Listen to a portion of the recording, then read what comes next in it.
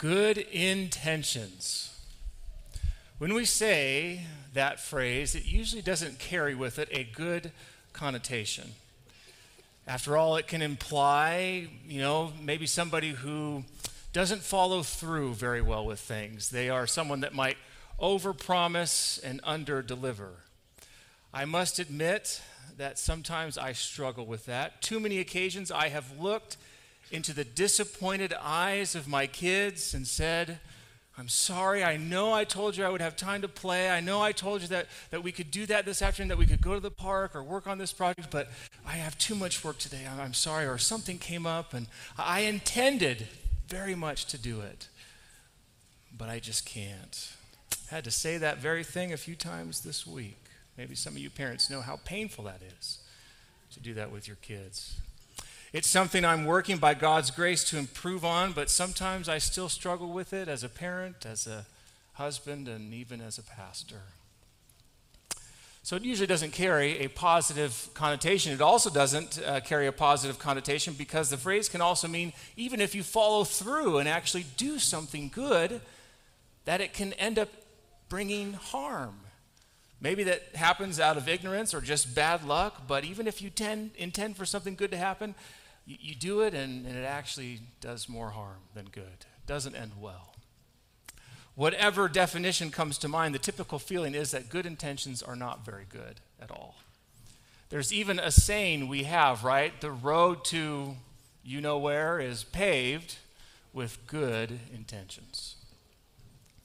But I would like to contend this morning that there is a context where good intentions are very good. In fact, I would go as far to say that those who are citizens of the kingdom of God must practice good intentions. I came to this impression as I was reading through the rest of Matthew chapter 5 this week. If you weren't with us last Sabbath, we have started a new sermon series on the Sermon on the Mount. And so last week we were kind of in the first half of Matthew chapter 5, and we looked at the Beatitudes together and how we are blessed even if we are living in unlucky, unfortunate circumstances. And so we continue where we left off in Matthew chapter 5, and we pick up here today in verse 17. And as I read from verse 17 through the end, I started to get this impression that, maybe there is a time and place for good impressions. If you have your Bibles and you want to open to Matthew chapter 5, the text will also be on the screen. We're going to start in verse 17, Jesus' introduction to this whole section we're going to read. Do not think I have come to abolish the law or the prophets. I have not come to abolish them, but to fulfill them. For truly I tell you, until heaven and earth disappear, not the smallest letter, not the least stroke of a pen will by any means disappear from the law until everything is accomplished. Therefore, anyone who sets aside one of the least of these commands and teaches others accordingly will be called least in the kingdom of heaven. But whoever practices and teaches these commands will be called great in the kingdom of heaven. For I tell you that unless your righteousness surpasses that of the Pharisees and the teachers of the law — what a phrase for those people to hear that day — you will certainly not enter the kingdom of heaven. The expression, do not think, that Jesus says, suggests that he is countering suspicion among the people that he is, in fact, attempting to set aside the law and the prophets, in other words, the entire Hebrew Scriptures. With his ministry and his message that he's already proclaiming, the good news to repent because the kingdom of heaven is near, it's at hand, it is in your midst. People must have been suspicious that maybe he's doing away with the revelation from before. But Jesus makes it clear, none of the commandments and teachings of the Old Testament scriptures are to be set aside. I'm not here to do away with the law and the prophets. I am here to fulfill it. And of course, we know that Jesus came to fulfill the prophecies and the expectations of the coming Messiah, that he also fulfills some of the Old Testament roles of prophet, priest, and king. But the context of the rest of Matthew chapter 5, I think, also suggests that part of Christ's fulfillment work is helping us to have a more deeper and complete understanding of his word. to understand not just the letter, which Jesus reminds us the letter of the law is important. Don't do away with that. But to help us understand not just the letter, but also the good intentions behind his law and teachings. You see, in Jesus' day, the good intentions of God's law had been largely lost. The motives behind them, the principles that they stood upon. The religious leaders added so many new traditions and regulations that to God's laws and teachings that they became burdensome to everybody. And the intent of the laws got lost. And so Jesus comes and says, the letter of the law is important, but I'm going to help restore the good intentions behind it that seem to have gotten lost. Let me help you understand that. And so he gives these 6 examples to illustrate. He begins each of them by saying, you have heard it said, but I say. And we're going to go through each of them together. I think we're not going to be able to go in detail to each and every one. You could do a whole sermon just on each of those individually. But we're going to look at them collectively together and kind of get this idea that Jesus is trying to restore the good intentions of his teachings and law. So verse 21, you have heard it was said to the people long ago, you shall not murder, and anyone who murders will be subject to judgment. But I tell you that if anyone is angry with their brother or sister, there will be judgment. And if anyone calls them Raka or fool, they will be judged also. If someone has done something against you, leave your sacrifice on the altar and go reconcile with them. Settle matters with your adversary who is taking you to court quickly. Do it while you are still together on the way, or your adversary may hand you over to the judge, and the judge may hand you over to the officer, and you may be thrown into prison. Truly, I tell you, you will not get out until you have paid the last penny. You can see what Jesus is getting at here, right? He is reminding them of the intent of that law, to value the life and well-being of others. Yeah, we don't want to kill people, but we also want to value their well-being. In the culture of that day, much like in our culture today, unresolved anger towards someone showed that you did not value their life. Maybe even more so, name-calling back then added to this idea. Your name was significant in those days. It represented not just your family identity, but also your character, even your calling. Raka, that word that Jesus says there, basically means empty-headed. Fool, that word for fool in the Greek is where we get our word for moron. Calling someone that would strip away their very identity and replace it with what you've called them. And then the last 2 parts of that verse that Jesus, or that section that Jesus is talking about, takes the idea, the principle of valuing life even further. If someone has done something, or if you have done something against them, leave your sacrifice at the altar and go and reconcile first. And don't miss the fact that he is speaking to people in Galilee. If you wanted to go do a sacrifice, you had to go all the way to Jerusalem, which was 70 miles away. So you get this picture that Jesus is saying about how much effort he wants us to have to reconcile with each other. If you're there in Jerusalem making a sacrifice and you remember that you're not right with somebody, you got to leave that and go all the way back and take care of it first.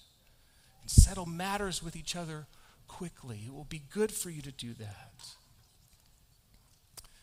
Family, I think it would be safe to assume that none of us in this room have committed murder. I guess I don't know for sure, but I assume that we have all kept the letter of that law.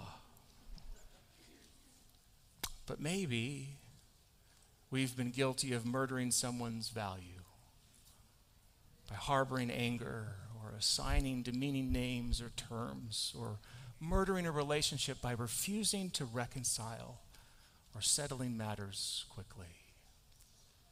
I know that there's extreme circumstances where it's healthy to have some separation, but in general, God intends for his people to value the life and well-being of others, to reconcile and nurture relationships. So now we move to the second one. Verse 27, Jesus says, you have heard it said, do not commit adultery. But Jesus says, I tell you that anyone who looks at a woman lustfully has already committed adultery with her in his heart. If your eye causes you to stumble, gouge it out and throw it away. It is better for you to lose one part of your body than your whole body and be thrown into hell. And if your right hand causes you to stumble, cut it off and throw it away. It is better for you to lose one part of your body than for your whole body to go into hell. Here Jesus is again moving beyond the surface of the law, trying to get to the level of the heart, the level of the good intentions. And I believe one of the good intentions he is trying to restore here is the value of that oneness in a marriage relationship. That's the way the Bible describes the union between a husband and a wife.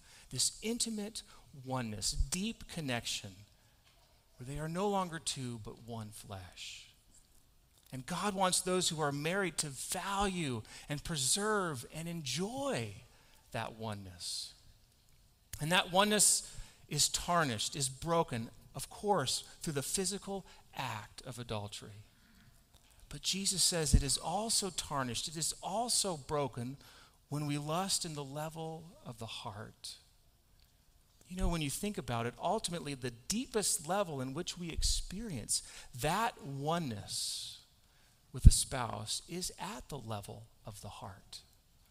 So lusting in our hearts defiles that oneness at its deepest level, where it matters the most. You know, I think we live in a day and age where I at least assume it is even more of a struggle to practice what Jesus preached than during the day that he preached it. And we have access to things so easily, which is why it is so important to practice the principle in which he gives here, the metaphor of gouging out the eye, cutting off the hand. In other words, put yourself in situations to protect and nurture and enjoy that gift of oneness. Maybe it involves limiting the kind of access you have to certain things, changing social habits, or having an accountability partner that you pray with. Whatever the course of action may be, the point is to be proactive, to celebrating, enjoying, and protecting that gift of oneness God has given. I think that's the intent, he said, that this law was giving. The next section comes, and he continues, I think, to build on that, to promote the intent of protecting and enjoying the oneness in a marriage relationship. In verse 31, he said, "It has been said, anyone who divorces his wife must give her a certificate of divorce. But I tell you that anyone who divorces his wife, except for sexual immorality, makes her the victim of adultery. And anyone who marries a divorced woman commits adultery." In Jesus' day, the certificate of divorce was being grossly abused. Men were issuing divorces even if their wives would do things like spoil dinner. Part of what God intended when he allowed for divorce in the Old Testament times, because it was rampant in the surrounding nations, was to help protect the rights and the status of women. It kept a husband from divorcing without any cause, and it kept a woman's status honorable in the community. He made provisions for it, but that was largely its intent. God also didn't intend for marriage commitments to be taken lightly or to be broken. He hates when there are broken relationships. But this was not happening during Jesus' day and age. People were just using it willy-nilly. I'm just going to issue you a certificate of divorce. So he comes back and he reminds them that was not the intent. Divorce is to be the last resort when the sanctity of the union is defiled by marital unfaithfulness. I want you to value the oneness again. Then we move to the next. Verse 33, "Again, you have heard it said to the people long ago, do not break your oath, but fulfill to the Lord the vows you have made. But I tell you, do not swear an oath at all, either by heaven, for it is God's throne, or by the earth, for it is his footstool, or by Jerusalem, for it is the city of the great king. And do not swear by your head, for you cannot make even one hair white or black. All you need to do is simply say yes or no. Anything beyond that comes from the evil one." You know, there are times where we read in the Old Testament that God himself guaranteed the fulfillment of a promise with an oath. He makes oaths in the Old Testament. In the same way, the Old Testament scriptures, we read that a person was permitted to swear by the name of God to substantiate an important affirmation or promise. But what ended up happening by the time we get to Jesus' day, when he was doing his ministry on this earth, there was a trend where people would only consider oaths that invoke the name of the Lord as binding. If a person wasn't really serious about an oath, they could swear by less sacred things, like I swear by heaven or by earth or by Jerusalem. You know, but it wasn't until that you swore by God, then people took it seriously. I don't know if any of you had the same situation when you were kids, but I can remember just going outside to play in my neighborhood, and a kid who was my neighbor would tell me a secret, and they said, promise me you'll never tell the secret. And I'd be like, okay, sure, I'll promise. Swear, okay, I swear. Swear on a stack of Bibles, swear to God, you know, that you won't tell anybody. Okay, yeah. That's the way it was back then. Nobody would take it seriously unless you invoked the name of the Lord with it. But of course, the intent God had with oaths when he first introduced them was for his people to learn how to be truthful, honorable. His intent was for his people to have integrity, and they had lost that intent. Moving on to the next, verse 38. You have heard it said, eye for an eye and tooth for a tooth, but I tell you, do not resist an evil person. If anyone slaps you on the cheek, turn them the other cheek also. And if anyone wants to sue you and take your shirt, hand over your coat as well. If anyone forces you to go 1 mile, go with them 2 miles. Give to the one who asks you, and do not turn away from the one who wants to borrow from you. In some societies surrounding nations in the Old Testament times, punishment was handed out often without regard for individual cases. In other words, the penalty that people would receive would far exceed their crime. So the eye for an eye and tooth for the tooth principle was established as a check to inappropriate punishment. That's what its original intent was for. You follow me? So some people were being punished in ways that they didn't deserve at all. And so this was a way in which justice could be applied more fairly. Most commentators doubt that it was intended to be applied literally in every case, but it was a graphic reminder, metaphor to promote justice as fairly as possible. In addition, the punishments were not to be administered by those who were harmed. They left that up to the Lord or to the religious leaders to administer that justice. In fact, that famous text that Jesus is going to allude to in the next section, love your neighbor as yourself, in Leviticus 19, verse 18, I have the text for you here, I believe. The preamble to that is, do not seek revenge or bear a grudge against anyone among your people, but love your neighbor as yourself. In Jesus' day and age, people were using this law, the eye for an eye, tooth for tooth, as justification to take revenge into their own hands. They had lost its intent. So Jesus comes along and he reminds them, revenge is not what you are to be doing. You are to find ways to love. That's what I have called you to do. Don't return an insult with an insult. That's really what slapping on the cheek represented back then. Not just physical harm, but public insult. Don't return insult with insult. Turn the other cheek. Find ways to help and to serve those who have even wronged you. Then we get to the last section, verse 43. You have heard it was said, love your neighbor and hate your enemy. But I tell you, love your enemies and pray for those who persecute you, that you may be children of your Father in heaven. He causes the sun to rise on the evil, and he causes his sun to rise on the evil and the good. He sends rain on the righteous and the unrighteous. If you love those who love you, what reward will you get? Are not even the tax collectors doing that? And if you greet only your own people, what are you doing more than others. Do not even pagans do that? Be perfect, therefore, as your heavenly Father is perfect. It feels like there is a progression, doesn't there? As we have moved through each of these examples Jesus has given.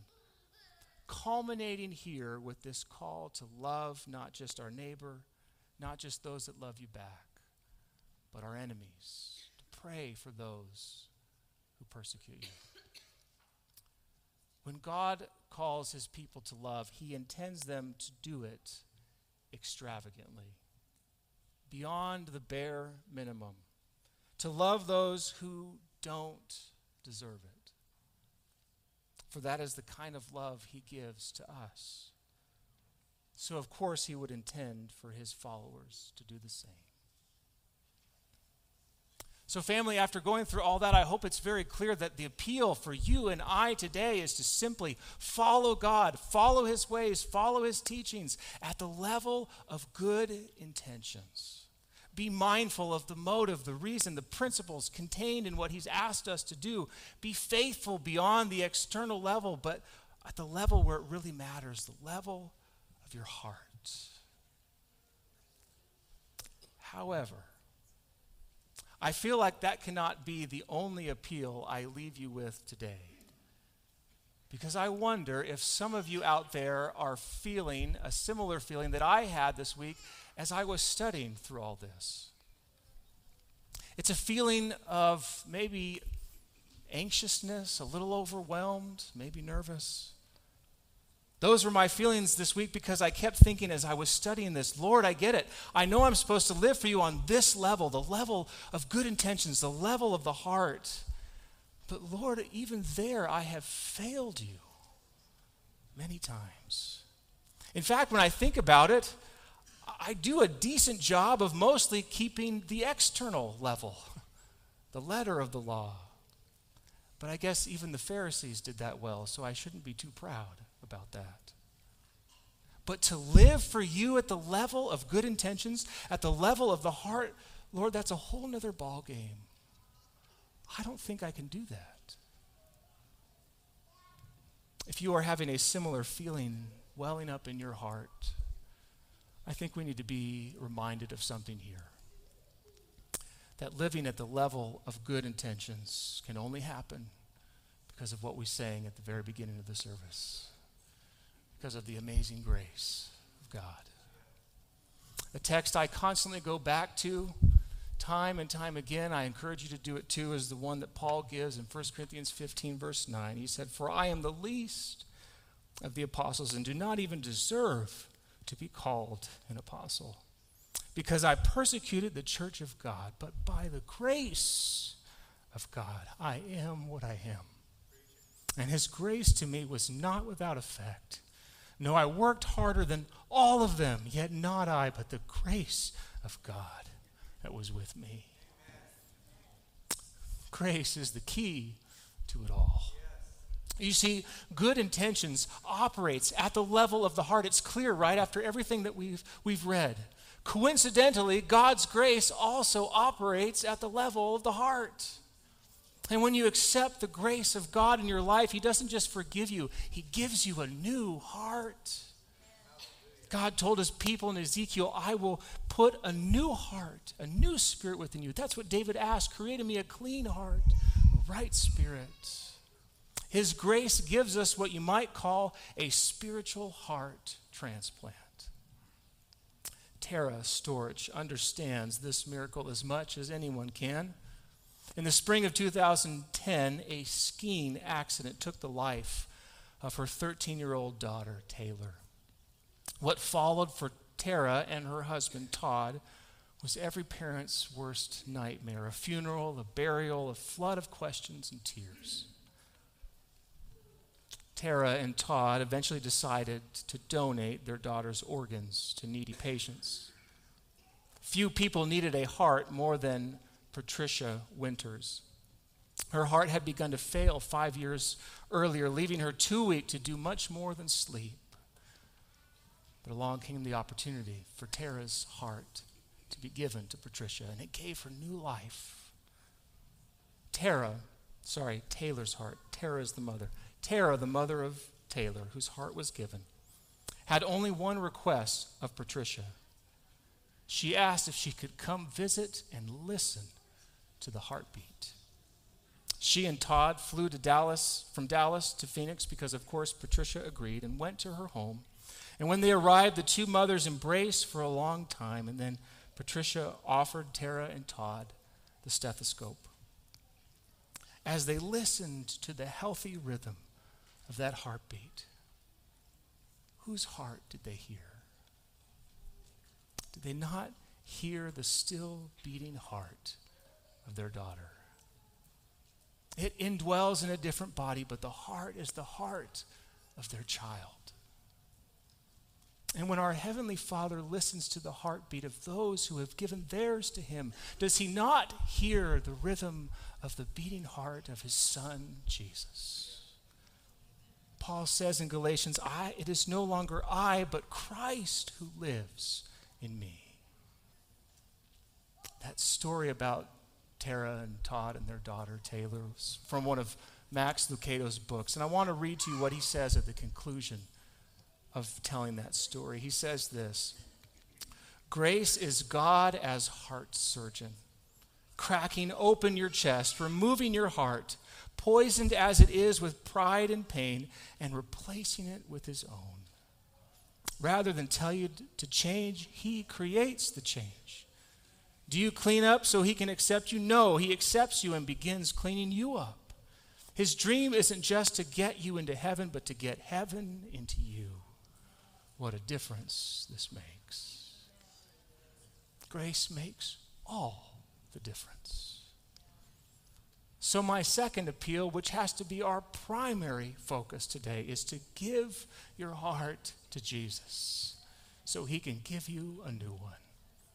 It's the only way that we can start living at the level of good intentions.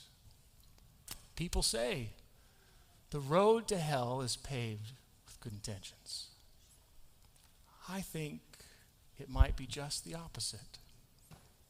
It must be because the level of good intentions operates at the same level at which God's grace operates.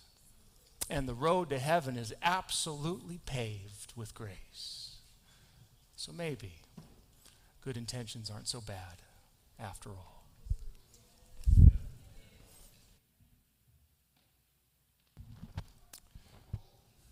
Lord, that is our prayer, to invite You to reign in us. Give us that spiritual transplant by the power of Your grace, spiritual heart transplant, Lord. And reign in us so that we can go out and live, not just following the letter of Your law, but even its good intentions. In Jesus' name we pray. Amen.